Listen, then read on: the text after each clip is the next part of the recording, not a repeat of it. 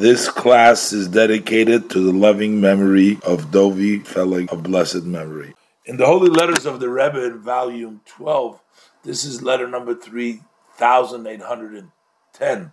Baruch Hashem, the fourth day of Tishrei, Tovshin Tes Zayin. Brooklyn, Shalom Uvracha. So the Rebbe says, I am responding to your letter on the that was dated in the fast day of the seventh month, which would be Tzom Gedalia. That was on the day after Rosh Hashanah. It's called the Tzom HaShvi'i because it's on the seventh month of the year, starting from Nisan. May it be quickly turned to joy and to happiness. Now, a lot of people wrote to the Rebbe asking their heart and their mind should be open. You know, sometimes we don't feel like we are properly tuned in, or we don't find our mind is really getting it. So they write to the Rebbe, mention me for a blessing to open up my heart and to open up my mind. And the Rebbe says it's already known the advice given in such a situation. What do you do? And the advice is based on the saying of our sages of blessed memory, that God's measure is measure for measure.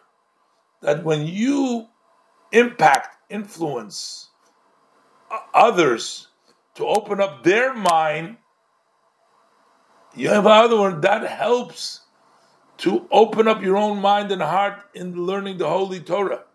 So you influence other people. When you help other people, this helps you too. Especially, the Rebbe says, the inner part of Torah, which is called the tree of life. So when you have somebody else to open up their mind and their heart by teaching them Torah, by teaching them Chassidus, so that's the same measure Hashem measures for you. He gives you the same thing, but not in the same way that you're doing it, many times more, because in all that you need in these things itself, in other words, you need your own mind and heart opened up. If you can help other people's mind and heart open up, Hashem will open up your heart, but many times more than you did for the other person. And that's besides the fact that the reward of the mitzvah is the mitzvah. I mean, you don't need to do it just so your heart opens up. It's a mitzvah, just the mitzvah itself is the reward. So you're not looking only for yourself to become a better, but just for the. In addition, that one mitzvah drags along another mitzvah. The Rebbe says, maybe the will that you should give good news about this very soon. And the Rebbe is also inserting his general letter. For sure, that will interest you.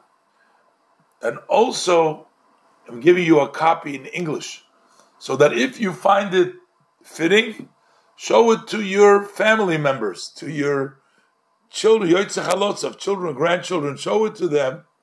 Apparently, they weren't able to read anymore the Hebrew.